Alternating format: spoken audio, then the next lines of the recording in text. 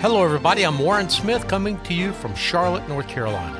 And I'm Natasha Cowden coming to you from Colorado Springs, Colorado. And we'd like to wish you a very Merry Christmas and welcome you to the Ministry Watch podcast. On today's program, a bizarre story coming out of Haiti. Haitian gangs are using churches to smuggle arms into the country. We'll explain how the scheme works. And a church in Alabama has to pay back nearly $500,000 given to it a decade ago because the man who gave the gift has now declared bankruptcy. And this church is not alone. We'll have details. Later in the program, we look at the popular Bible app YouVersion. It's released its annual list of the most searched Bible verses of the year. We begin today with news that an engineer for one of the nation's largest Christian broadcasters has been sued over misappropriation of funds. The Association of Professional Radio Engineers, or APRE, has filed a suit against Shane Tovin, who's a senior broadcast engineer employed by Educational Media Foundation. Now, if Educational Media Foundation doesn't sound familiar to you, you probably do know them by their more familiar name, the K-Love Radio Network.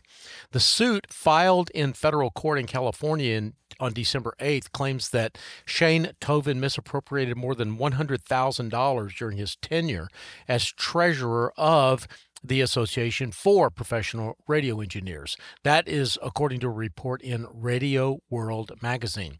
Between 2018 and 2022, Tovin misappropriated over $108,000 of APRE's money in total, according to the suit. The Educational Media Foundation confirmed Tovin's employment at the company on Friday, December 15th. Mr. Tovin is taking some time away to manage his personal affairs. The matter is unrelated to his employment at EMF. That, according to Bethany Davis, who is the Senior Vice President of Communications. She said that in a response to an inquiry from Ministry Watch. Tovin also served as editor of Radio Magazine from 2014 to 2015. His LinkedIn profile has been deactivated. According to the lawsuit, the matter came to light in December of last year, 2022, when APRE discovered personal charges on its Wells Fargo checking account. APRE made inquiries to Tovin about the purchases, but he didn't respond, at least according to the lawsuit. The lawsuit asserts that Tovin used the money from APRE's checking account not only to make payments to his personal credit cards, but also for small purchases such as meals at fast food restaurants. APRE claims that it sent 2 letters to Tovin seeking an explanation about the fund's discrepancy and warning him of legal action if he received no reply.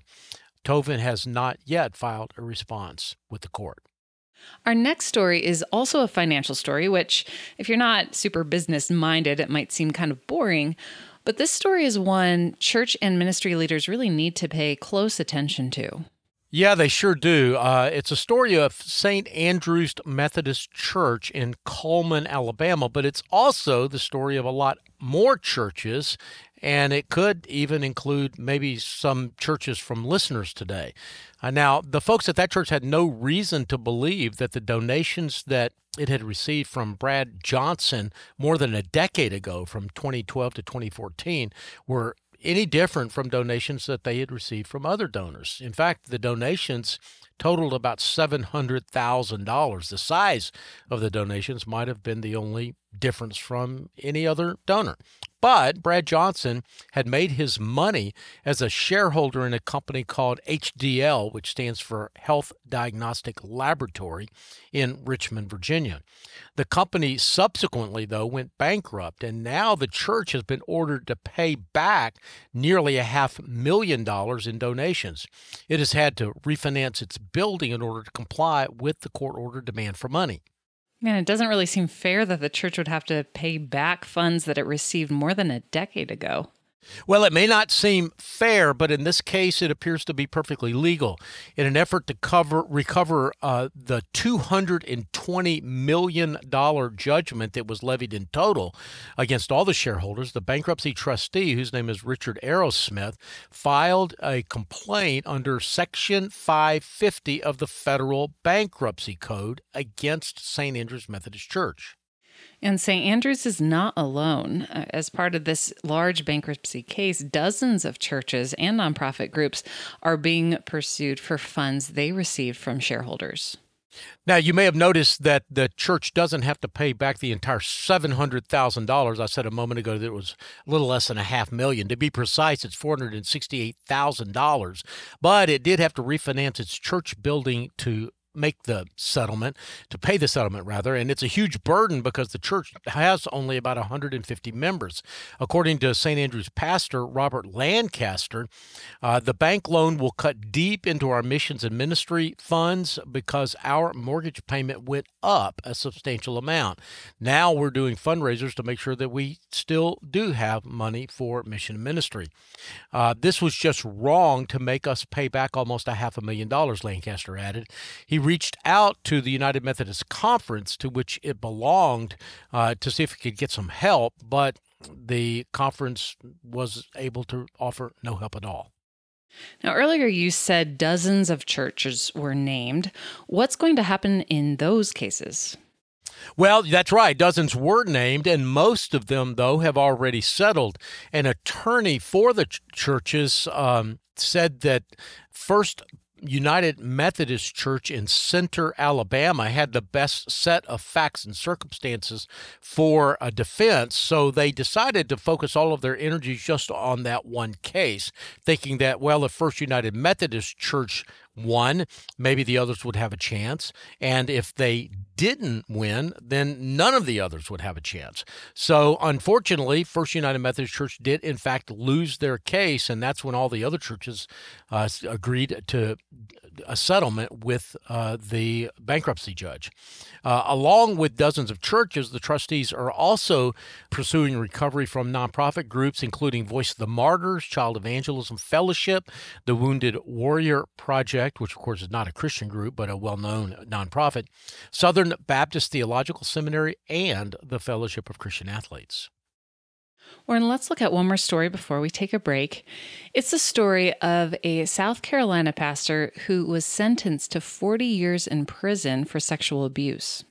The former South Carolina pastor had been sentenced after being convicted of sexually assaulting his two daughters over a period that exceeded 10 years. The former pastor of Dunn's Chapel in West Columbia is William Oswald, now 62 years old. The two daughters, who are now adults, recently came forward with accusations of the abuse at the hands of their father. The women said that they were each assaulted more than 100 times by their father, the former pastor, and much of it happened when they were living in a parsonage owned by Dunn's Chapel Church. Oswald spent hours of testimony in trial proclaiming his innocence, but at the end of the 5-day trial, the jury found him guilty of all charges. He was sentenced to 20 years in the South Carolina Department of Corrections for each daughter he abused, and that's a total of 40 years. Warren, it's time for a short break. When we return, the remarkable story of how gangs in Haiti are exploiting churches to smuggle weapons into the country. I'm Natasha Cowden, along with my co-host Warren Smith. We'll have that story and much more after this short break.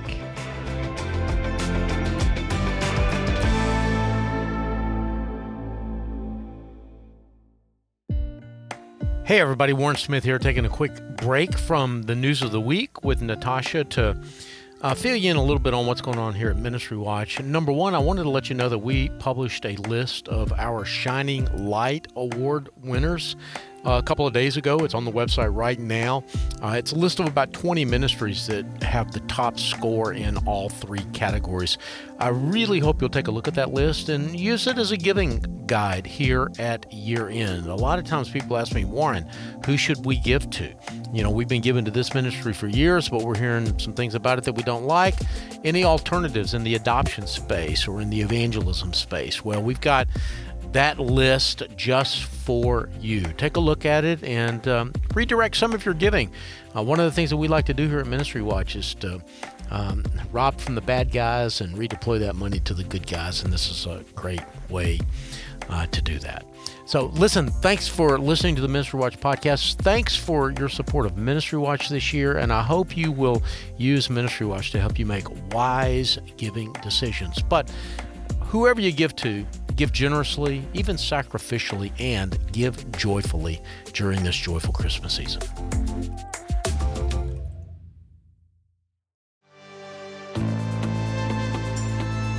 Welcome back. I'm Natasha Cowden, along with my co-host Warren Smith, and you're listening to the Ministry Watch podcast. Well, up next is the story we promised before the break. It's a bizarre story of how gangs and paramilitary forces in Haiti are using churches to import guns and ammunition into this chaotic country. How does that work?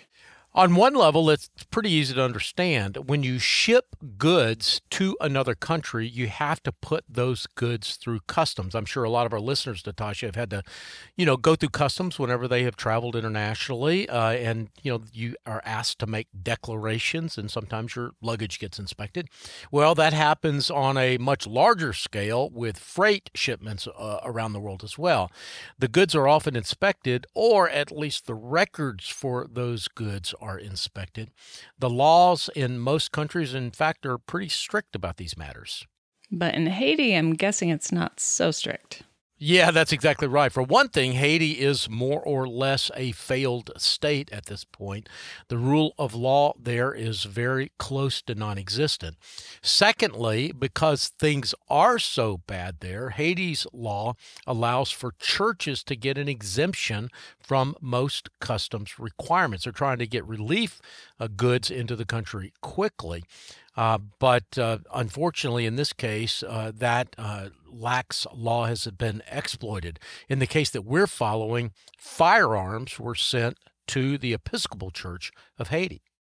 So that means that shipments sent to churches would be able to enter the country far faster, but also with a lot less scrutiny. Yeah, that's right. In October, a Haitian judge announced charges against several people in this case, which has turned into a dizzyingly convoluted conspiracy involving Episcopal priests, high-ranking Haitian officials, and Haitians who live in South Florida, especially in Palm Beach County. So are you saying that the churches were complicit in these arms deals?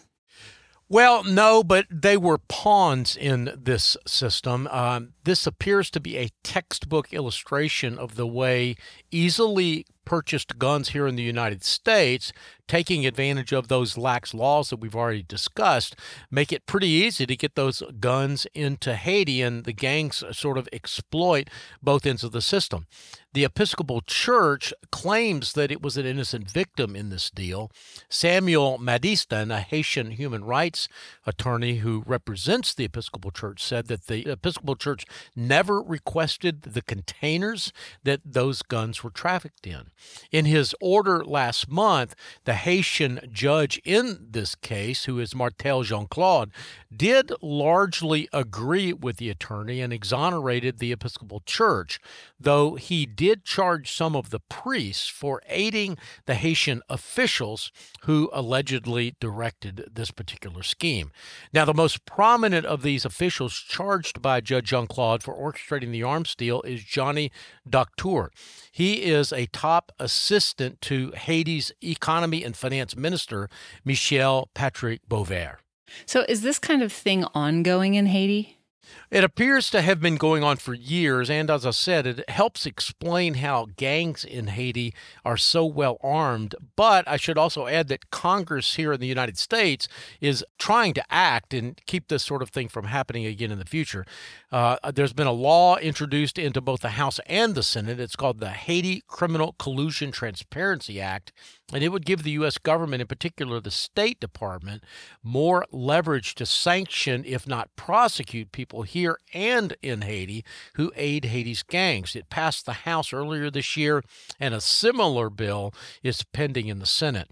Now, one of the bill's sponsors said that cases like the Episcopal Church arms scandal make it make getting this collusion bill passed even more imperative right now as we're looking for solutions to help stabilize Haiti. Our next story involves two popular Christian bands. Mercy Me and Newsboys. A lot of our listeners may know these popular, well-known Christian music bands. They've partnered with the child sponsorship group Children International as part of their band tours. And that sounds like good news for the bands. Well, it is. Getting a sponsorship from a large organization such as Children International makes it possible for bands to go on the road and put on big productions. But in this case, Children International is not a Christian organization, and that's causing some confusion and consternation.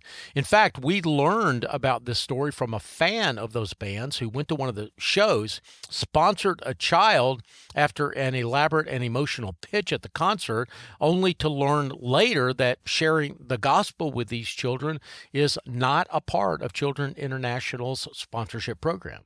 And Christian bands partnering with child sponsorship or other mercy ministries is quite common. It's a common practice. It is. Compassion International, for example, has been partnering with Christian musical groups since the 1970s. It began, in fact, with a name that some of our listeners of a certain age might remember. The Imperials were the first band to get a Compassion sponsorship. It currently works with about 100 bands who are passionate about our mission of releasing children from poverty in Jesus' name, including For King and Country, Casting Crowns, Phil Wickham, Jeremy Camp. All of this information came to us, by the way, via Compassion spokesperson Tim Glenn. Now, Compassion International is a distinctly Christian ministry whose mission is Christ-centered, church-driven, and child-focused. Its partnerships with Christian musical artists has led to the sponsorship of over 400,000 children, Tim Glenn told Ministry Watch. So what's wrong with partnering with non-Christian groups, especially if they're still helping children? Well, it's a great question, and I guess everyone will have to make this decision for themselves, especially those that might, for example, go to a Mercy Me concert and have to make a decision about sponsoring a child. But we reached out to the Chalmers Center for Economic Development, and they acknowledge that secular groups can do good work in the field, such as feeding the hungry, caring for the sick. But Justin Lonis, who is the Director of Foundational Projects and Regional Partnerships for the Chalmers Center, told Ministry Watch, specifically told Kim Roberts, who wrote this story, that for Christians seeking to fund ministry work, we would encourage them to look whenever possible for opportunities to fund organizations that hold forth the love and worship of Christ in the midst of doing good physical work. He went on to say, if two organizations side by side do the exact same work in the exact same way, but one embeds the truth of Christ and God's story of redemption in all of their work, and one doesn't, we'd recommend that Christians fund the organization that is more fully holistic by keeping the gospel connect to all the work of restoration. Warren, let's look at one more story before we take another break. Yeah, it's the story of what we have been calling the new paradigm in missionary efforts. We've done several stories so far this year on this topic. It's a strategy that places less emphasis on sending missionaries from the United States and more emphasis on training and supportive native church planters and disciple-making ministries already overseas. A ministry called Global Assist is a leader in this so-called new paradigm, and Global Assist founder Dr. Jim Kirshner says that missionary efforts of the past have been good. They've resulted in millions of Christians all around the world. And the challenge, though, today of American evangelicals is different. We've got to learn how to humbly and effectively support these church leaders who are already in place all over the world. Kirshner's position is not that we should stop completely sending Western missionaries, but new efforts should be focused on these mature Christian leaders who are already operating in countries around the world. Global Assist itself is currently working in 30 countries in Africa, Asia, and South America. The global ministry partners represent about 1,500 full-time church planting indigenous missionaries as part of their team. It's time for another break. When we return, our lightning round of ministry news of the week. I'm Natasha Cowden with my co-host Warren Smith. More in a moment.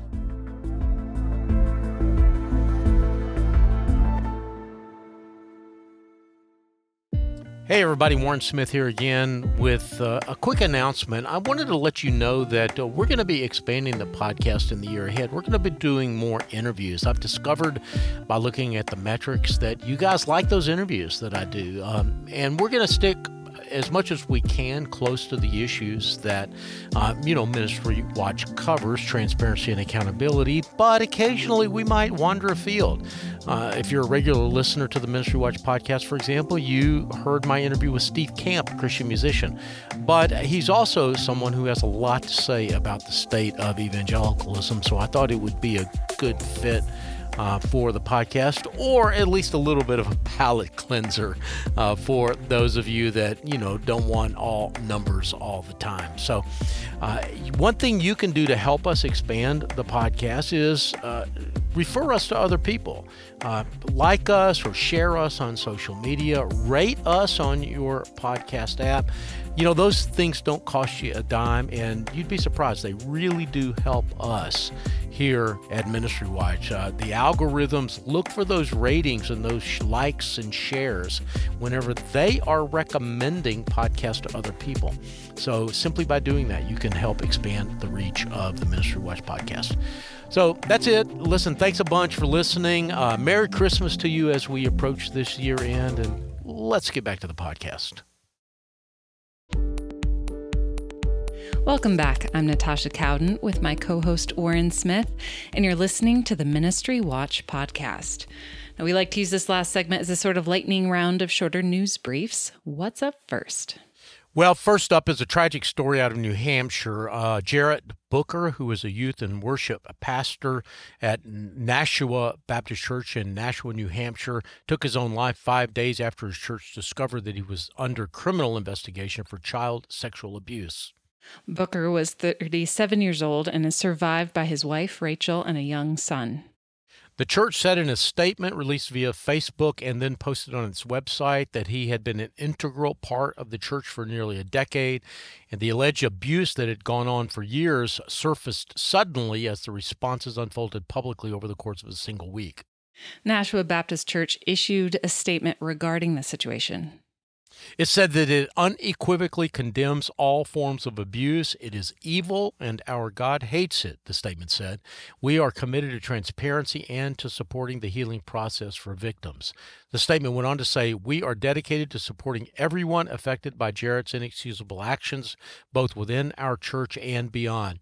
We ask for your prayers as we navigate this devastating situation. Well, on a more positive note, YouVersion, the popular Bible app, released its annual list of the most searched Bible verses of 2023.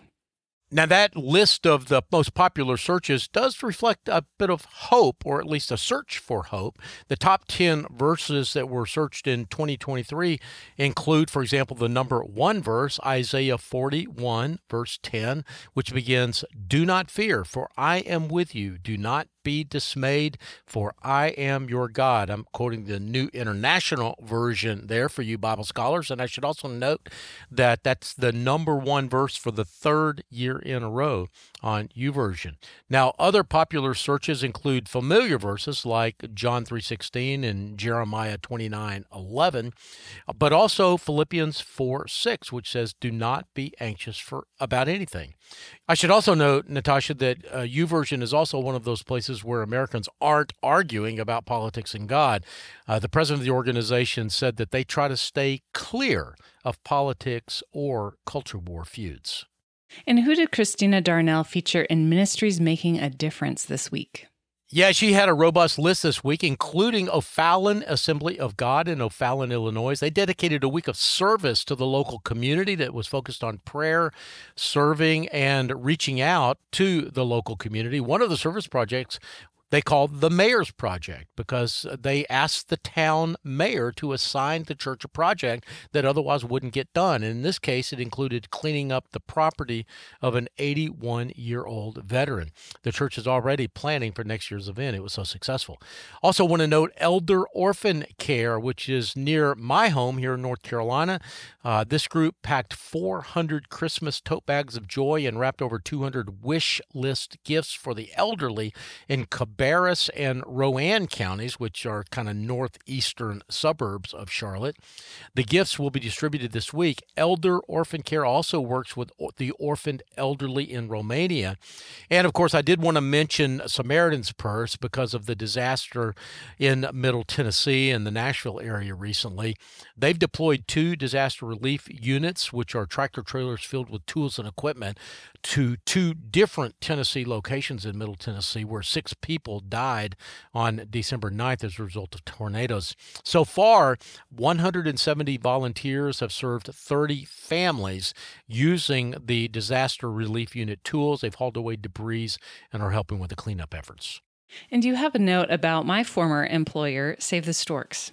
Yeah, Save the Storks, right there with you, Natasha, in Colorado Springs, recently celebrated the completion of its 100th mobile medical clinic, sometimes called Stork Buses, with a Christmas worship concert on December 10th. The National Pro-Life Ministry invited attendees to tour the Stork Bus before it was deployed to the Pregnancy Resource Center in Maryville, Tennessee. Warren, do you have any final thoughts before we go?